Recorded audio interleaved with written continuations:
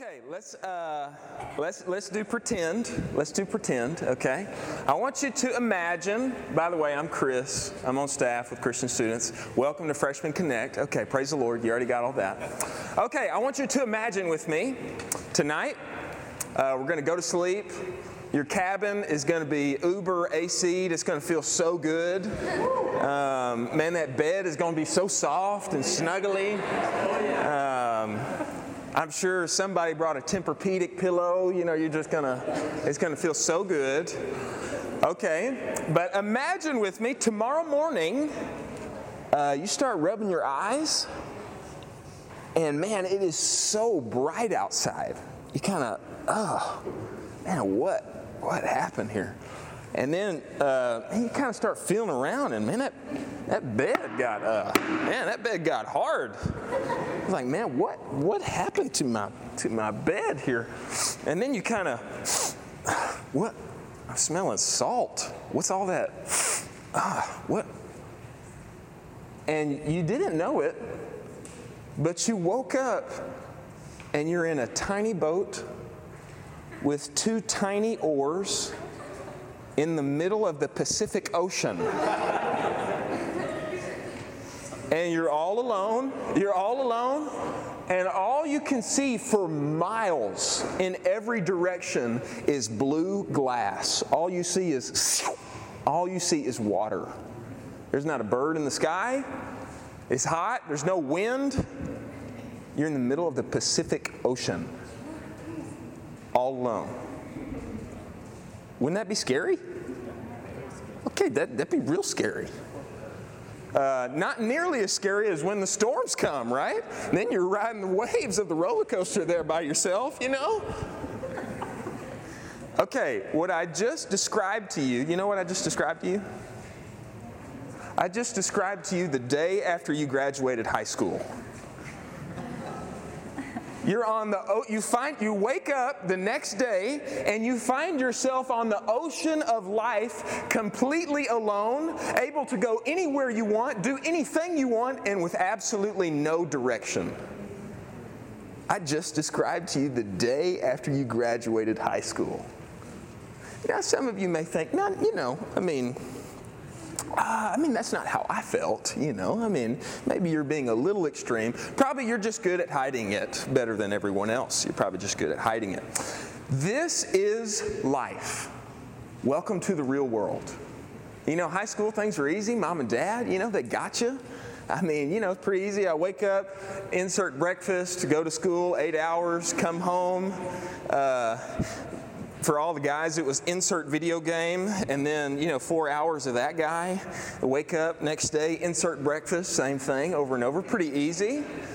You could say everything was mapped out for you, But the day after you graduate high school, everything changes. Everything changes. And, some of you may not really be with me yet. You may think, well, I'm not quite there. I'm in college. I got into the University of Texas, okay? I'm something, I got some direction with my life. I got things together. Going to college is good. That's some direction. But real talk, it's just temporary. 4 blinks. Freshman year, sophomore year, junior year, senior year, super senior year. Failed that one class, had to go back to summer school. A few blinks, you're going to turn around and, whoa, I'm old. I already graduated. It goes super fast. You know what comes after that? Now what? Now what? Maybe it's time to go. Maybe it's time to get me a master's, I got my bachelor's. I got things together. Time to get my master's. Maybe even my PhD, huh? How about that? Pretty good. Get a master's, a PhD. I'm probably not going to get one, but good for you, Good for you. Now what? Now I need to get me a good job. Good job. And, not just any job. I want to help the community. I I want to, benefit people's lives. I want to make a whole lot of money. Give me a good job. Okay. A couple years. Now what? Time to get married, right? I mean, you got to get your ring sooner or later, You got to join the club sooner or later now. You got to now. Some people get their MRS degree in college. That stands for Mrs. something, meaning they got married. MRS degree. Everybody needs to get married. You get married, okay, hey, praise the Lord. Man, you got like a Hollywood movie romantic kind of, it's better than anything you could have imagined. And you're going to wake up 2 years later like, man, who is that over there? I thought this was supposed to be great. They're not all that great anymore. Now what? Time to have some kids, A few kids. Oh, yeah. It's time. I'm mature. I got me a good job, good wife. Time for some kids. A few babies later. Now what? Basically, you added a few more people in your boat. You got a few more things in your boat. 20 years later, you turn around. You're that same person. You're still out on the sea. You got no idea where you're going. You're on the ocean of life, alone and without direction. What directs you? What directs you? What guides your inner being? What essentially directs your life? What's the purpose of your life? The purpose of your existence? It's not bachelor's, master's, PhD, good job, wife, couple kids. Those are all great things. But what directs you?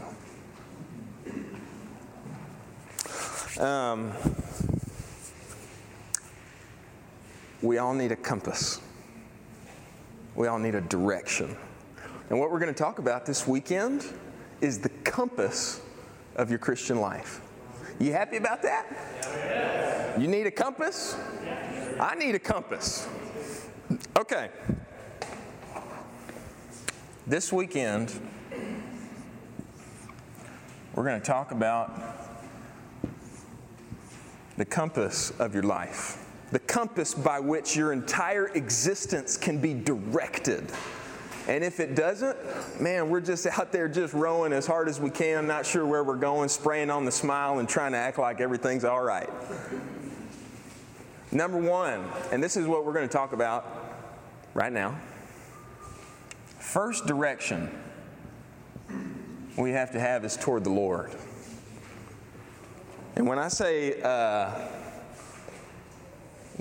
toward the Lord, what I mean is a personal, intimate, loving relationship with God. What I do not mean is, got to give it to God, Just everything, just for sure, always, give it to the big man upstairs. That's okay. That's a good start. But what I'm talking about is an intimate, personal, loving relationship with God. What I'm talking about is Jesus Christ becoming your God, not your parents' God. That's good. You grew up in a godly home. I hope you did. But at some point, just like happened with Jacob, Jehovah God has to enter into your situation, reveal himself to you, and you say, I will make you my God. That's what I'm talking about. First, our first direction is toward the Lord. Second direction.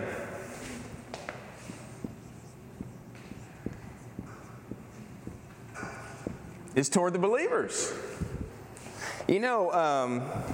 The more time you spend with the Lord, you know what's going to happen? Man, I need the bros. I need some believers. I need some people to go on with. Man, I thought this whole Christian thing, I was pretty good by myself, but man, I ain't got that. You know what I need? I need the body of Christ. I need it in my life. I need the body to be real to me. I need the brothers day in, day out. I need the church. Second direction is toward the believers. Third direction.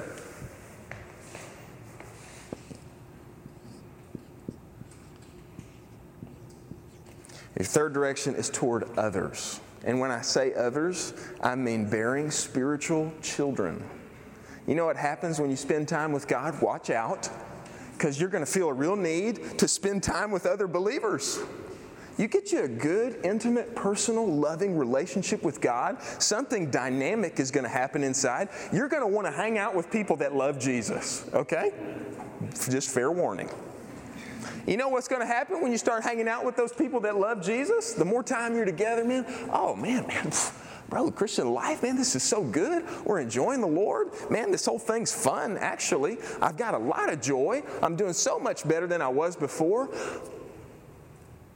I want the people in my classroom to know about this.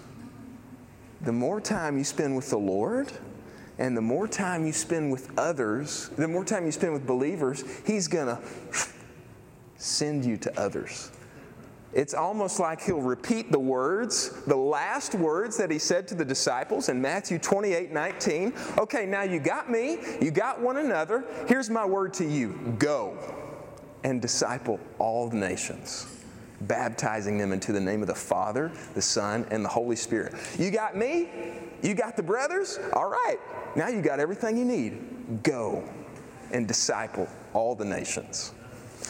This is our compass. I want you to hold up your hand like this. Go ahead. We're not gigging to Maggie's, don't worry.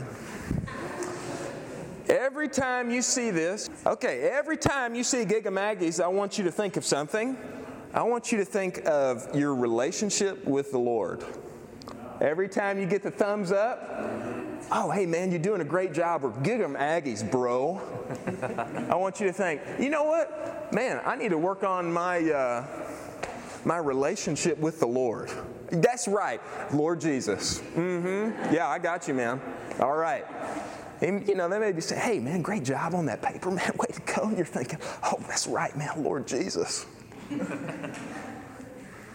Thumbs up.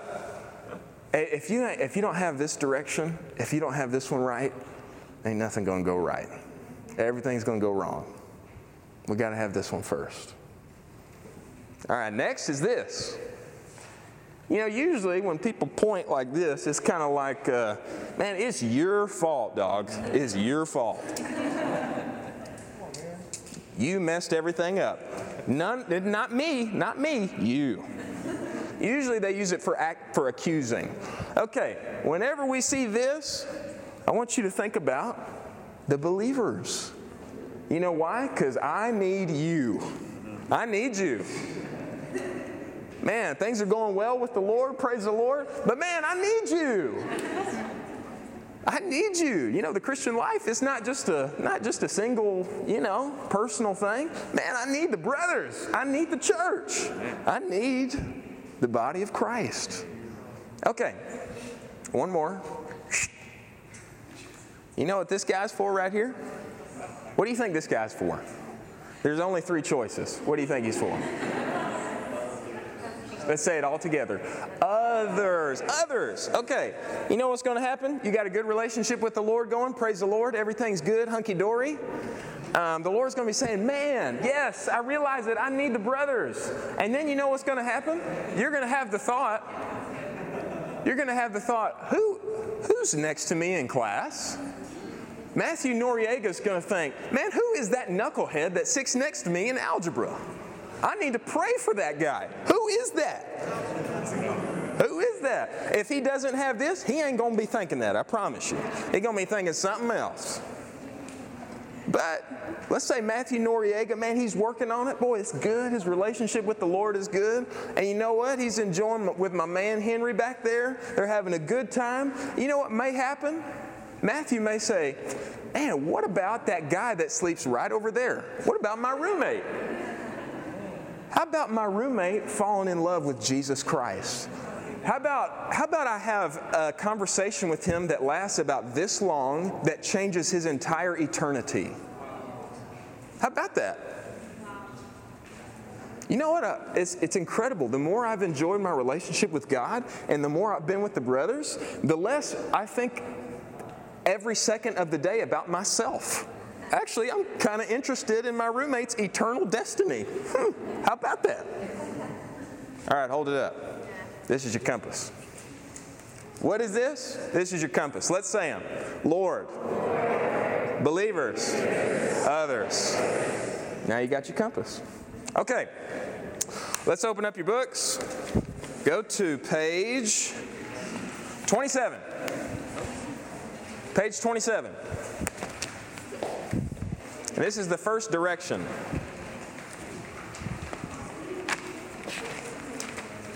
Okay, let's read the title all together. Ready, go. Now let's read the next title. Ready, go. Okay. Man, where'd my pen? Here it is. Here it is. Okay. Now, when you think of toward the Lord, I want you to think 4 words. We can just mainly say personal, but I want you to think personal, loving, intimate relationship. Say that. Personal, loving, intimate relationship. Now, would you use those 4 words to describe your interaction with God? What words would you use? I hope there'd be some. Hope there wouldn't just be 0 words. That's okay if you're there. But let's work on these 4 words. Personal, loving, intimate relationship. You may be, you know what, let me use a different color here. You may be like right here. I mean, you know, there's a little bit of growth there. I mean, a little bit. It's kind of there sometimes. But you know what's going to happen? The more interaction you have with Him, the more our personal, loving, intimate relationship with God is going to grow. Maybe by junior year, we're up here. I hope that for UK Sam.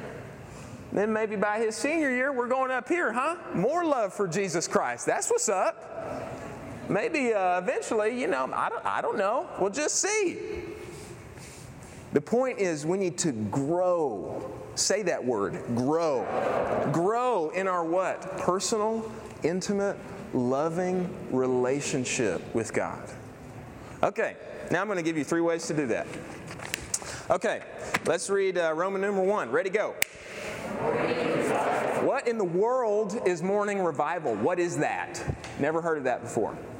Morning revival is, in simplicity, having a time with God.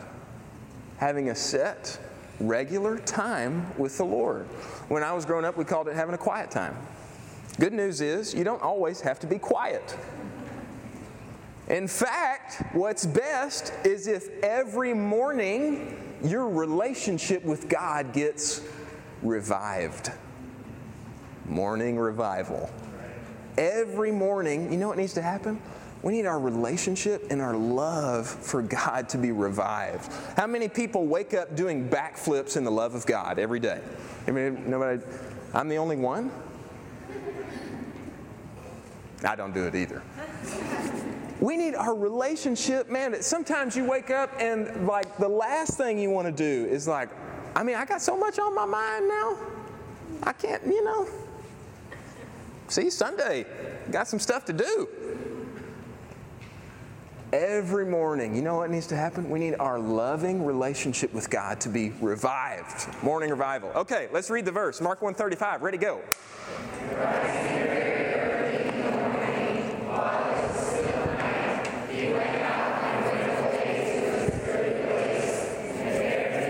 Okay, I'm going to tell you what happens here in the context. This is talking about Jesus. okay? And he's just begun his ministry, and he's like healing everybody. Tons of people are getting healed. They're getting like demons cast out. All kind of great things are happening. People are so hungry to hear the Word of God. And actually what's happening on this morning is the entire city is coming to find him. Where is he? I want him. I want to receive the gospel. God save me. Here I am. I want to get healed. I want a relationship with God. That sounds pretty good, right? Pretty successful ministry, I would say. You know what Jesus does that morning? He rises up when? What's the verse say? Verse does not say early. Verse says very early. You know, I mean, when we hear early, we might think, like 9:30, you know?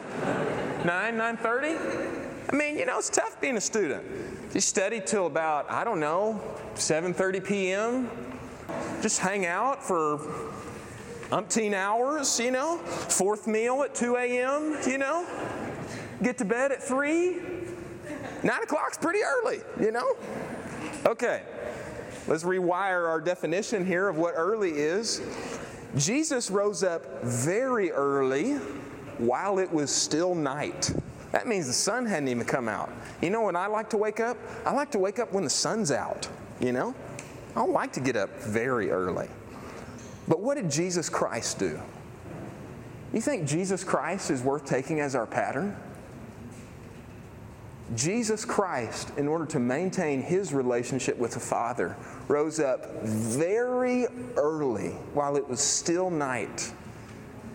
And he went out to a deserted place. Get me away from everybody. I'm not trying to think about class. I'm not trying to think about what I got to do today. I'm not trying to think about that text I got last night that was whack. I'm not trying to look at Snapchat as soon as I wake up. Get out of here. Very early, getting out, getting away from every distraction. Spending time with God. Here's the interesting thing. You know what God told him? Hey, bro, we got to go. I know the whole city's coming after you and wants you to heal them. Very interested in the things of God. We got to get out of here, man. I'm sending you somewhere else. You know what was more important than, we might say, even a ministry opportunity for Jesus? Was Jesus' relationship with God. His relationship with the Father was the most important thing. So much so that he would have some time with the Lord and the Father would say, time to go. And he'd say, peace out. Chunk and deuce, I'm gone. For this I've been sent out, to carry the gospel to many cities. Time to go. Most important thing to Jesus Christ, his personal relationship with the Father. First thing. You know how you can tell it was the most important? It's what he did first in the day. Probably what you do first in your day, probably most important in your heart. Personal relationship, morning revival. Okay, let's go into Bible reading. Let's read that. Bible reading. Let's try it again. Bible reading. Pretty good. Let's try it again. Bible reading. Okay, John 14:23. Read it. Let's go.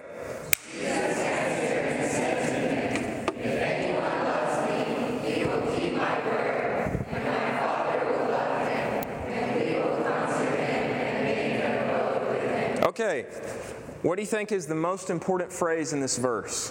What's the key phrase? Burr? I thought you might say that. Keep my words good. Key phrase here. If anyone loves me. If, meaning this has got to happen in order for me to do that. If anyone, what? If anyone fears me. Nope. If what? Loves. If anyone loves. If anyone loves me. What kind of relationship do you think God wants to have with you? If anyone loves me. What this verse shows us is that the context of all our handling the Word of God, you know what the context of that is? Love. How we handle the Word of God is in an atmosphere and a spirit of... You almost got it. You almost got it. Love. Personal. Intimate. Okay, we got to keep going real fast. Colossians 3:16. I'm just going to read it for you. Let the word of Christ dwell in you richly. Say let. Let. You know what's hard? It's hard to let. You got all kind of things coming at you, all kind of important things, all kind of people who like you, all kind of people who want your time, want your attention, want your tweets, want your pictures. Hard to let. Let the word of Christ dwell in you a little bit. That ain't what it says. Let the word of Christ dwell in you sometimes. That ain't what it says. Let the word of Christ dwell in you richly. Okay. I don't have time to get all into it. I'm going to tell you how I do it. I'm going to tell you, this is my number one. I'm giving you all my secrets. It's right here. It's not a secret. You know how I let the word of Christ dwell in me richly? I don't just read the Bible. Everybody's been telling you all your life to read the Bible. Probably you haven't read your Bible that much. Because people told me that all my life. I didn't do it either. What changed my life is when I started praying the Bible. When I started taking verses and making it my prayer to God. I'll give you an example. Hallowed be thy name. Lord, today, hallowed be your name. Lord, I want your name to be sanctified in my life. Lord, I want to honor your name today. God, your name's so important to me. Lord, I lift your name high. Your name is the highest name in the universe. Now let's move on to the next phrase. You see where I'm going? You take God's word and make it your prayer. Kyle's going to talk about that more tomorrow morning. Okay, number 3, prayer. Let's read Psalms 27:4. Ready, go.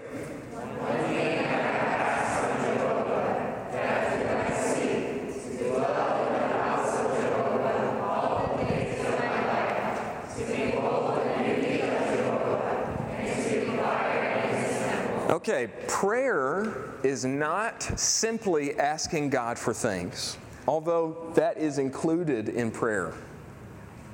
It's not that that's not prayer, but that's just not all that prayer is. Prayer is an intimate fellowship with God. It is a dialogue, meaning two-way, not a monologue, meaning one way. How much of our prayer is a dialogue rather than a monologue? You know, you might just, if it's just one way, you might just say, I just need to go have some monologue with God, you know? Just need to go get some stuff off my chest. I don't really want to hear back from him, but I need to just tell him some stuff. Prayer is a dialogue, meaning God wants to interact with you. He wants to have a dialogue, a conversation. And so you can tell that from this verse. Because what does David ask for? David asks for something, and he seeks it. How does he seek it? Obviously by praying. What do you want, David? Lord, I want to be in your presence. I want to dwell in your house. I want to behold your beauty. I want nothing to get in the way of our interaction all the days of my life. Wherever you are, that's where I want to be. That is prayer. An intimate fellowship with God. And that's what we see here in David's life. Okay, this last one, after this we got to go. I've been watching the time. I'm not really going to take an hour of your time, although I want to. I just want you to not eat dinner, and I want to take all your time and just tell you more. Because well, anyway, just kidding. I want you to eat dinner. 1 John 1:9, this is what's going to hinder your intimate fellowship with God. The screen's about to open and you're about to figure out, man, why is the Lord not that real to me today? I just can't figure it out. It was good at church camp, but hadn't been good since then. What's up with that? You're about to figure it out. Let's read 1 John 1:9. Ready? Go.